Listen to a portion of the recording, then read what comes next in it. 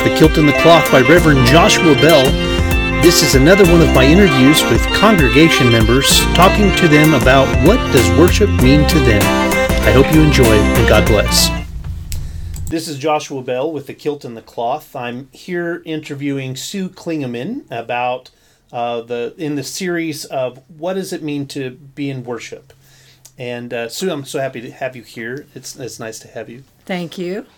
So, as you know, in our conversation, one of the things that I'm very fascinated about with church members is how did they come to their faith? Like, was it from Sunday school? Was it from Vacation Bible School? How did you come to know Jesus?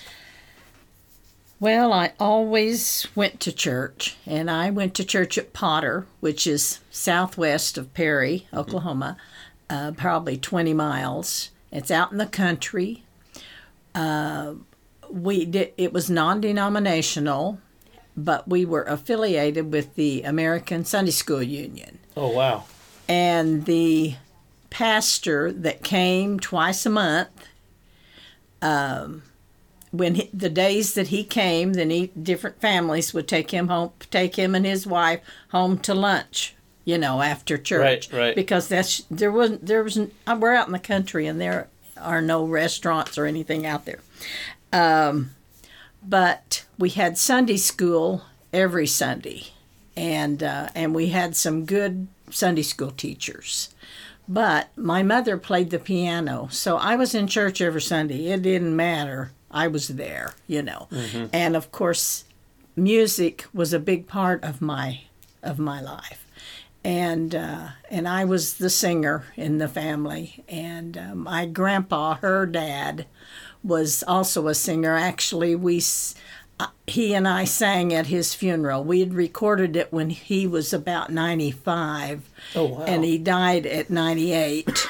And so we had recorded the music. So we had recorded music at his funeral, but it was he and I singing. Him and I were singing. So anyway, that was real special. We didn't have a baptistry at Potter, and so therefore we never went through baptism then. But when we went to church camp, and this every summer we'd go to Lake Car Blackwell to Camp Redlands for camp. And then when I was going to be a junior in high school, my folks moved, and we started attending the First Christian Church in Marshall. Oh, okay. And Mother and Daddy and I were baptized the same day by Reverend Wesley Schultz. And anyway, which I always thought was pretty special. I don't know why we didn't go to a pond and get baptized, but we just didn't. We never did do that there. Interesting. But we never did communion either at Potter. No. And so then when we go to the Christian church, you have it every week. And that was, it was fine. I mean, it didn't matter to me, And then Dean and I got married in that church, and we counseled with Wesley. And and then we were married 44 and a half years when he passed. So that's it amazing. took. It took. Yeah, you did good. Yeah. I'm curious. So then, what brought you to First Christian Church of Perry? Well, the connection to the First Christian Church in Marshall. And when Dean and I got married, Dean always attended it was called the EUB church then, but it's now Methodist Church. And we had a choice. And I think I was stronger in my faith, so that's what brought us here. And we came here and joined. Actually, we went to church here for about a year before we joined. And it was right after we got married in 64, July of 64. And Joe Samuels, Gary Kirtley would come and call on us. Wow, that's amazing. And Gary is a cousin of mine. So it's just how it worked out. And Joe was always good. When Dean and I lived north of Orlando, Joe would stop by on his way back from Oklahoma City, and one time I had fudge, so he thought I always had fudge, And that's awesome. Anyway, then in April of '65, we joined this church. I think it might have been Easter that we joined. And then Dean was baptized here. Wow, I didn't even think about that. Like he hadn't been baptized in the EUB church. Well, no. They didn't do that. Well, yeah, they sprinkled. Yeah. They sprinkled. Right. But like by immersion. But by immersion, they didn't do that. Yeah, so he was baptized here. That's awesome. So, because I'm really interested in this, so when this means different things for every person, when you said that baptism was really special to you, what does that mean? What did baptism mean to you? Well, I feel like that it's a cleansing, and it's a cleansing of our sins, and even though we still sin every day, I know I do, we there's just a sense of peace and a sense of serenity, of knowing that there's someone or something bigger than us. Yeah, I love that. I really love how you said that. And I mean, you already kind of told me how it happened when you were young. And I've always wondered why it was such a big deal for the Christian church to have a baptistry versus being able to do it in the pond and the river. In the early part of the denomination, it wasn't anything to go get baptized in a pond or a river. They just used what was available. So it's interesting about the time that you would have been a kid, that churches really, really emphasized having a special place in the sanctuary in order to do that. So I'm not shocked, but I am a little, because even in Marshall, I mean, it couldn't have been a huge building. That baptistry probably took up most of the chancel area, I'm guessing. Oh, no, no, I don't remember. No, I don't think so. You don't think so? But that was the old church, and then after we were married, quite a few years, and they built a metal building and added it on to the Sunday school area, and it's still standing today. And I don't know. It was just one of those old 2-story, had a basement and you go up a whole bunch of stairs, right, which isn't good, not good for us old people, anyway. Was the basement the fellowship hall? Like, did you have your meals Yes, there? It was. Yeah. Yes, it was. That's where the reception was. And there's a kitchen downstairs. Right. Yeah, that's so sure cool. Was. We you would not believe how many churches in Oklahoma were built that exact same way. It was amazing. I worked here at this church when... from 72 to 75, I was secretary, and I saw the plans for this church, but I saw the other possible plans that they might have used, and one of them was going to be just like the Baptist church, and have steps up the front, and thank goodness they had the foresight to do it this way, rather than the steps up the front, So and have it all on one level. Yeah, we do. I mean, that is such a blessing. It is. For so many. It really is. So as we're talking about this, like, one of those things about the sanctuary that I love is the placement of where the communion table is now. Not that I didn't like where it was before, but it eliminates the ability to have to walk up and down steps. That's right. So for us, communion, it has to be really accessible. It has to be physically accessible as well as spiritually accessible. So because you've been growing up in the Christian church, what does communion mean to you? I mean, what is its purpose for you? I think it's a time of reflection. I think it's a time to just let it all out and give it to God and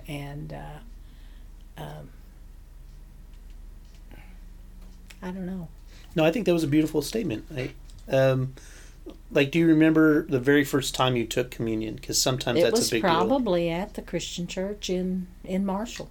Do you remember you having to be baptized before you took it? I think so. Yeah. I think so. The day we were baptized, then we received communion. Yeah, and we did a really good job of it back then. There was I was talking about this with some other folks in the interviews, that one thing that we struggle with is this idea of rites of passage.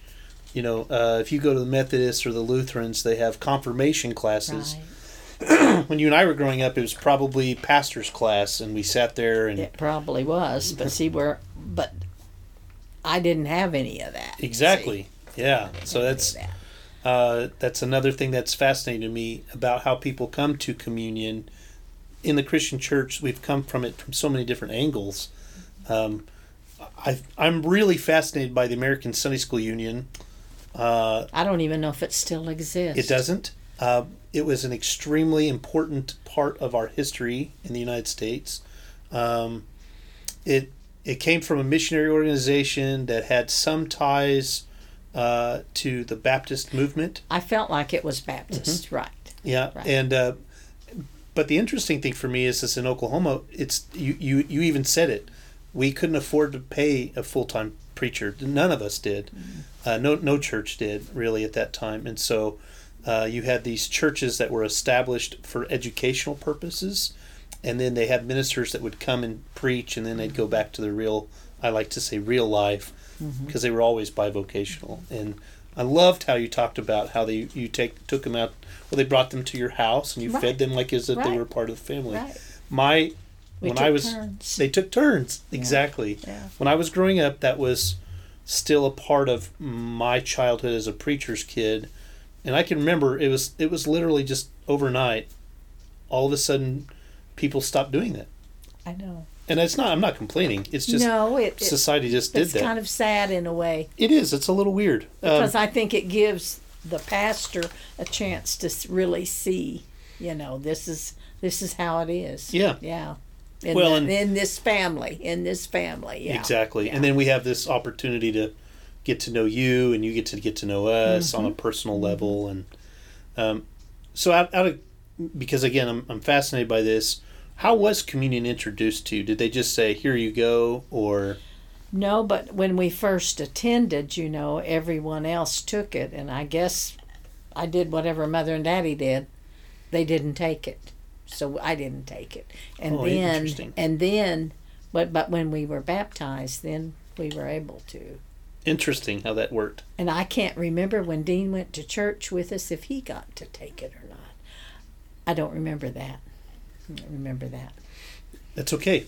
Sometimes I've found that some people have extremely strong memories of not being able to take it, and then that moment of when they did, it was just this glorious event. Yeah. But in reality, I think most of us, if we're really being honest, it was all of a sudden we're able to take it. Mm-hmm. But see, when my kids, they couldn't take it until they were baptized. Now, whose choice was that? This church. The church. The church told them that. And actually, they were wanting my boys, and my boys were, Robert's 3 years older than Scott, were wanting them to be junior deacons.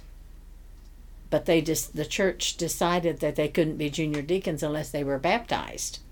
Interesting. So Robbie baptized them on a Sunday afternoon. And we had that, and then they were able to serve as junior deacons. How funny. Isn't that weird that the baptism became the separating factor? It is. And you talked to Robert and Scott today, and they have very fond memories of growing up here. Mm-hmm. But, from us looking at it from the other side, like, that's a little weird. Yeah, and I was a little put off by it. I can imagine. Because they grew up here. Yeah, and they were good kids. Sure, sure. So, I don't know. Yeah, no, I appreciate the honesty on that, because I think a lot of times we tend to forget that was baptism for the Christian church is supposed to be inclusive, but it also became the exclusive thing. Like if you were not baptized, well, you couldn't do anything in the church. Like you couldn't take communion and stuff. And Robert and Scott and I are kind of somewhere close to the same age, and we all kind of grew up with those in different ways. But yeah, they're old. Yeah, my kids are over 50. Yeah, they have me beat by like 6 or 7 years, so I'm okay with that. I keep rubbing that in with them every time I can. So you said you went to camp, and did you have any memorable experiences at camp? Like, Well, sure. I had my first date. First I was date. probably 10 years old. Billy Ray Gibson. Oh my goodness. Oh, I remember it. Oh.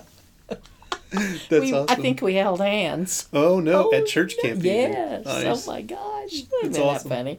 No, I remember the final evening, it seems like, then there was a big push for the altar call. Right. You know. Oh wow, yeah. And probably I did that because you get really emotional and really into it, and you know, and so I'm pretty sure I did that. I'm pretty sure I did. Yeah. I'm also really interested in, like, were there any campfire worship experiences that really stick out in your mind? I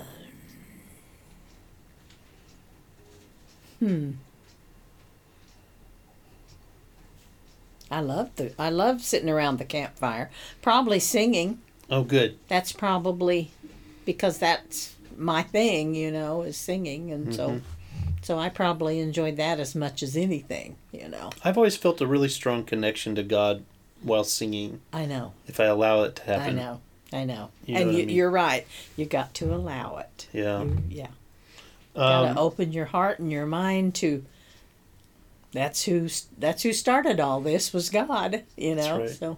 That's right. Yeah. So if I was to ask you, like, what is your favorite part of worship today? Like, is it the prayer time? Is it the communion time? Is it the sermon? Is it the hymns? Is it, you know, there's several options to choose from. Well, I think communion probably, but music. Yeah. You know, I love the music, and I love hearing Nancy play, and you know. Yeah, I can relate. There's a connection there that takes place. And I realize some people don't really, it's just music playing to them. But you know, but I listen to what she plays, and a lot of it I know, so I'm singing it too, you know, when she's playing it. And of course I like the special music, you know. I do. That's awesome. I mean, I agree with you.